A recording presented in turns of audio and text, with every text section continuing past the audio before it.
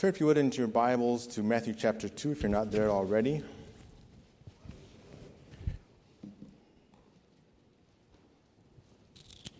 There are all kinds of medical tests that people take each year to see how they are doing physically. Don't raise your hands, but how many of these tests sound all too familiar to you? There's a lot. A blood pressure test, a colon cancer test, EKG test, skin cancer test, thyroid test, osteoporosis test, abdominal aortic aneurysm test. There's at least 10 different blood tests that they recommend happen every year of our lives. It seems like there's more tests than there are body parts. And the older you get, the more tests it seems they want to run on you. But I've heard from people that getting a routine test even discovered something that was very important that possibly saved their lives. So I'm not knocking the tests. Doctors tell you it's critical to have many of these tests every year for your health and your well-being. But the one test that I did not see listed was the treasure test. And that's because it's not a medical test. It's a spiritual test. And although no doctor is going to prescribe this test for you, it's a critical test for each of us, young and old, to take each year. This test is revealing and can be a great indicator of how healthy we are spiritually. And Matthew wrote a lot about treasure in his gospel. Tonight we're going to take a closer look at Matthew chapter 2 in particular, as well as some other passages in Matthew to see what we should be treasuring at Christmas. So Matthew chapter 2, we're looking at a familiar passage, one that many families probably read each Christmas. We're starting in Matthew chapter 2 where we're introduced to these wise men that Dave did such a good job of describing for us, that the Bible says so little but had such impact into this account in the story of Jesus. And as was mentioned, we're not told a lot about them. There were wise men, sometimes translated magi from the east. We don't know where in the east. Could have been Babylon, which means they would have traveled at least 900 miles to get to meet Jesus. Would have taken anywhere from several months to more than a year to reach Bethlehem. We see in verses 1 and 2 of Matthew that the wise men came to Jerusalem and were asking where the baby-born king of the Jews was located. Verse 3 tells us that when King Herod heard about the wise men searching for the baby king, he was troubled, and all Jerusalem with him. Well, who was this King Herod? Well, we know that he was raised as a Jew, nominally as a Jew. He was what's called Idumean, which is a Greek term for the Edomites, who were the enemies of Israel. He oversaw the rebuilding of the temple in Jerusalem. He previously served as a governor in the region of Galilee and earned the favor with the Romans by putting down a rebellion. He was given the title King of Judea by the Roman Senate in 40 BC and developed a reputation for being ruthless in his attempts to hold on to his power. In fact, in his paranoia, it's recorded that he killed 3 of his own sons because he was fearful of them taking his throne. Herod treasured his power. And so it says in verse 3, when Herod the king heard this, he was troubled, and all of Jerusalem with him. We're not told why Jerusalem was troubled as well. It's understandable that King Herod would be troubled because his throne was in danger, but why was all Jerusalem troubled with him? Well, from what we know of King Herod's paranoia, it's probably because the people knew how ruthless he was, and if a rival king was born, what that could mean for them, and how he might react to this news. So now, whether it's on Christmas cards or plays or movies, the wise men are often portrayed as pictured on the screen as 3 guys. 3 guys usually on camels, each with a gift. But remember just how important the wise men were. They were very important people. They were considered kingmakers because they had to train and approve future leaders. Their teachings became known as the laws of the Medes and Persians. In fact, when we picture three guys on three camels coming and showing up at Bethlehem or Jerusalem. It was most likely, as Dave mentioned, a large entourage because they were important people. They would have had people to set up tents for them. They would have had chefs to cook for them. They would have people to take care of them. They probably had a small army just to guard them for this long journey. So this was probably a large caravan of people coming into Jerusalem. It's first mentioned in the book of Daniel. King Nebuchadnezzar has a dream, and he calls his wise men, which includes those who are identified as magicians in most English translations. And after he interprets the dream, Daniel's put in charge of those wise men. And it's quite possible that he taught them the scriptures, and then including those prophecies of a future king that would save his people. And so wise men were a combination of astronomers who studied the science of the stars and astrologers who tried to assign mystic powers to what they saw in the stars. A kind of a theological scientist who thought that these cosmic forces had an impact and an influence on both life and history. So that when they looked up in the sky and they saw a star or saw various cosmic happenings, they studied them and made deductions. It said that such wise men commonly associated the birth or the death of a leader with the appearance of stars. So is it possible that these wise men lived in the area of Babylon and were recipients of the teachings of Daniel that were handed down through time, so that when they saw the star, they concluded that this was signifying the birth of the King of the Jews? Well, we're not told, so we don't know. But what we do know from verses 1 and 2, that they were wise men from the east who were led by a star to Jerusalem. Notice who the wise men came to worship. They didn't come to worship Herod. Verse 2 says they came to worship him who was born King of the Jews. They traveled all that way, came, found him in a house. Mary and Joseph probably didn't have much money, so it was probably a very humble house. And verse 11 tells us that what happened when they got there, they fell down and worshiped him. No one else finds a child in a humble little house and falls down and worships him as king. But these wise men traveled all the way to Judea, and they know where the newborn king should be. He should be born in a palace. They go to the capital, the palace where the newborn king should be born, but he wasn't there. Imagine this large entourage coming to Bethlehem, and upon arriving in Bethlehem, they come to this humble home and bow down to a child. Also note that verse 11 tells us they fell down and worshiped him, not them. Not Mary, not Joseph, not the Holy Family, but the Christ child. Luke 1:46 tells us that Mary worshiped him too. And again in verse 11 we see that the wise men offered baby Jesus extravagant gifts of gold, frankincense, and myrrh. Now, we're not told how much they gave or why they gave these particular gifts. Again, if you look back in tradition and history, there's all sorts of things that you'll find. Some saw that gold was a great gift of value for a king. Frankincense was for priests, and myrrh was for burned for the gods, signifying that Jesus was king, priest, and God. Others say that myrrh was for the anointing of dead bodies, and so signified Christ's death on the cross. But in the end, we're not told. What we do know is that they were items of tremendous value.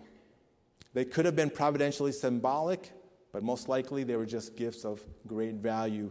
Great value that most likely helped sustain Mary and Joseph when they had to flee to go to Egypt. And again, being a humble couple with very little money, it would have helped them make it through their time there. Interesting to note in verses 4 and 5 that Herod gets all the chief priests and scribes together and asks where the Christ was to be born, and they knew where, not just one, but in verse 5 it tells us that they, the group of them, quoted Micah 5:2 and told him right away that it was in Bethlehem. And so we see where Herod and all the scribes and the Pharisees dropped everything and went with the wise men to travel the short 6-mile journey to Bethlehem to worship Jesus. No. We read nothing about the sort. The pagan wise men who traveled hundreds of miles for months or maybe as much as a year got as far as Jerusalem. But the scribes and Pharisees who knew the Old Testament inside and out, they were quick to tell Herod where he would be born, but no mention that they went along to worship the Christ. Were they not interested? Were they too busy? These were the ones that grew up in church. They knew the Bible trivia, but they had no interest in worshiping Jesus. But these pagan wise men who studied the stars, they sacrificed. They left their families. They left the comfort of their probably very luxurious surroundings. They risked their lives to travel for months across the desert, if not for years. They sacrificed their wealth. We don't know how wealthy they were, but they gave gifts of tremendous value and worth to Jesus. The Magi didn't let anything keep them from getting to and worshiping Jesus. And one of the great things about going on mission trips is seeing people's thirst for God, His Word, and His people. And this summer when we were in Panama this past August, we saw children who we were told would walk by themselves in the dark for miles just to get to VBS. And then they would walk miles again to get back. And they would do that every week just to get to church. And the saddest part is when we come back to the U.S. where people don't have to walk for miles. They drive in their temperature-controlled cars to arrive and sit in their temperature-controlled room, not on wooden benches, but on comfortable pews. Maybe stop and get a coffee in the way or get a drink from the water fountain, the cooled water fountain. Use the nice bathrooms if necessary. Yet American Christians miss church for some of the saddest reasons. We couldn't go because our dinner ran late. In our child-centric society, parents miss gathering to worship because their children have ball games, or sometimes even because their children have homework to do, or because their children are too tired to go back to church. And some adults are no better and miss church because there's a football game on TV or because they have a family dinner. I encourage you sometime to look on Sunday morning at 9:55 and take a look around the auditorium and see how full the pews are. And then when you get a chance, take a look around 10:20 again and see how full the pews are. I've talked to the guys that watch the parking lot and help make sure that cars get where they need to go and have safety in the parking lot. And they say, "Pastor, you can't believe how many cars come in between 10 o'clock and 10:20. These wise men risked their lives and sacrificed and let nothing stop them from getting to worship Jesus because Jesus was their treasure. And what we treasure gets our focus, gets our time, and gets our money, just as we heard in our testimonies earlier tonight. This past Monday was my wife Chris's birthday, and so I tried to be a good husband, buy her some lunch when she was teaching, because it can be difficult when you're a teacher to get your lunch, and the place she wanted a sandwich from was busy, and so I got back here late. So I missed her lunch break. So I offered to take her kids to recess so she could eat her lunch. And kids are funny, but the one thing I was reminded of is that children are so observant that they don't miss a thing. I needed to help a couple zip up their jackets and a couple other things, and I had little cuts on my thumb at the time, and I had, in a little 30-minute period, I had at least 6 children ask me, what happened to your thumb? Because they don't miss anything. What are your children or your grandchildren or your nieces or your nephews learning about what you treasure? Do they see someone who so values worshiping Jesus that will sacrifice their money and their time for him? Or do they see someone who has other treasures that are more important? Because we live in a world of competing treasures, don't we?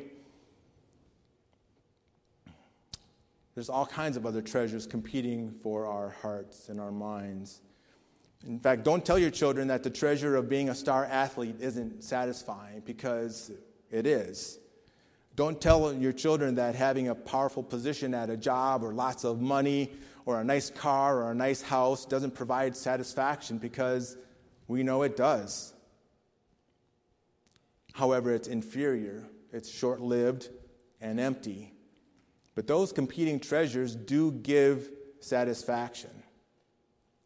But the wise men didn't let anything stop them from getting to worship Jesus. We see in Matthew chapter 2 how much the wise men treasured Jesus, but we see this same principle of treasuring throughout the book of Matthew. We see it again in Matthew chapter 6, verses 19 through 21, where it says, "Do not lay up for yourself treasures on earth where moth and rust destroy and where thieves break in and steal, but lay up for yourself treasures in heaven where neither moth nor rust destroy and where thieves do not break in and steal.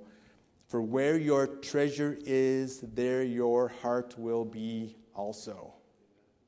3 times in this passage, Jesus mentions our treasures. There are treasures on earth, but he says they are temporary. So lay up treasures in heaven because they're eternal. And then Jesus gives us this great treasure principle in verse 21. For where your treasure is, there your heart will be also. So we learn our heart follows our treasure. And most of us here tonight would claim Jesus is our greatest treasure. But if we're honest, we have many competing treasures that compete with Jesus for our hearts every day. It could be our children. It could be the power and position we get at work. It could be our bank or our retirement accounts. It could be as silly as a sports team or even as serious as our spouse. But this is a great principle for us to learn and to teach our children. One of the easiest ways to test our treasures, to test our hearts. What are we most passionate about? What is it that we think we can't live without? What is it that we turn to when something happens and we need comfort and we need strength? We also see this treasure mentioned in Matthew 12, verse 35. Jesus teaches called a tree is known by its fruit, and that simply says a good person out of his good treasure brings forth good, and the evil person out of his evil treasure brings forth evil. The principle in this passage parallels what we just read in Matthew 6, 19 through 21. And it's another great principle to teach our children. When we see people behaving badly or behaving godly, you can explain where that behavior comes from. Their behavior comes from the treasure that is inside their heart. And again, we see treasure mentioned in Matthew chapter 13, verse 44, the parable of the hidden treasure. The kingdom of heaven is like a treasure hidden in a field which a man found and covered up. Then in his joy he goes and sells all that he has and buys that field. In Bible times, we know they didn't have banks with safety deposit boxes to keep their valuables safe. And so what they would commonly do if they were going to be gone on a trip, they would go in the field and they would find a spot, they would bury their valuables. And then sometimes if they had to go away on a trip and they didn't return, or they went away for war and they didn't return, those valuables would be left hidden in the ground. In this parable, a man finds hidden treasure, and it says, in his joy, he sells everything he owned and buys the field so that he might have that treasure. And that treasure, Jesus says, is the kingdom of heaven. And in this parable, the man considered being able to be part of the kingdom of heaven so valuable, it was worth selling everything he owned in order to get it. Now, in contrast to this parable, we have the true story about a man who's known in the Synoptic Gospels as the rich young ruler in Matthew 19, verses 16 through 22. It says in verse 21, Jesus said to this man, let's go back to verse 20. The young man said to him, all these I have kept, after he asked Jesus what he had to do to inherit eternal life. The young man said, all these I have kept. What do I still lack? And verse 21 says, Jesus said to him, if you would be perfect, go, sell what you possess and give to the poor, and you will have treasures in heaven, and come, follow me. But when the young man heard this, he went away sorrowful, for he had great possessions. There's a lot that could be said about this passage, but money and wealth can easily become our treasure. But please note that wealth and money comes with great danger. Say, danger? What's dangerous about having money? Why is being wealthy so dangerous? Well, I don't know how many of you can relate to this, but being the parent of a recent college grad, you know what my mind went to? I hope he can find a job where he can pay the bills so he doesn't have to move back home. No.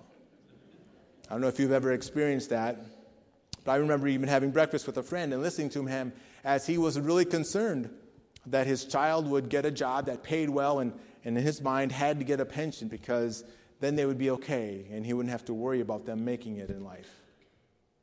And that's part of money's danger. It can become our security, right? We can end up checking on how our retirement funds are doing more often than we do end up reading the Bible and praying. And when we have a problem, we're quick to check out, well, how much money do we have in the bank before we even check with God.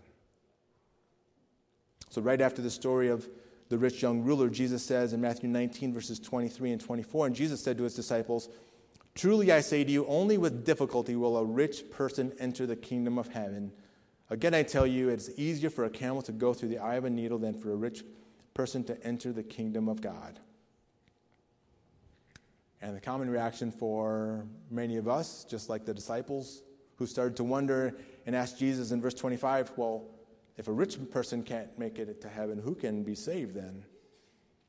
See, during Bible times, it was thought that wealth was a sign of God's blessing and that poverty was a sign of God's curse.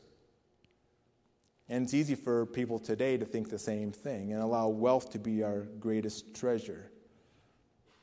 Don't misunderstand. The Bible has good things to say about working hard, about making money, about being a good steward. And there were many wealthy believers in the Bible, Abraham, David, and Solomon, and others.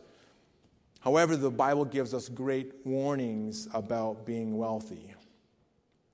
It's a well-studied fact that the more people make, the more people make, the more they spend. And it's equally true that the more people make, the smaller percentage they give to charities and to churches. See, if you give just 10%, then you make $1,000 a month. Got my math right? That's $100 a month. However, if you make $20,000 a month, now that 10% is $2,000 a month. And for most wealthy Americans, the greater their income, the smaller percentage they give away. Why is that? Because wealth can lie to our hearts. How does that happen? Well, one way is that as your income increases, usually in small ways, you increase your expenses. Things you couldn't afford before, now you can. Vacations you couldn't afford to go on before, now you can. Cars you couldn't afford, subscriptions you couldn't afford, those phones you couldn't afford, now you can. What does that feel like? Well, you might make 5 times as much as you used to make, but because you've increased your spending, you feel like you're barely paying your bills. I recently read an article from the Washington Post that talked about Americans and how wealthy they are compared to how wealthy they feel in relationship to the rest of the world. The title is, "Americans Profoundly Underestimate How Rich They Are Compared to the Rest of the World." And this is what it said. The average U.S. resident estimated that the global median individual income is about $20,000 a year. That's what people thought the average income is around the world. In fact, the real answer is about 1/10 of that figure, roughly $2,100 a year. Similarly, Americans typically place themselves in the top 37% of the world's income distribution.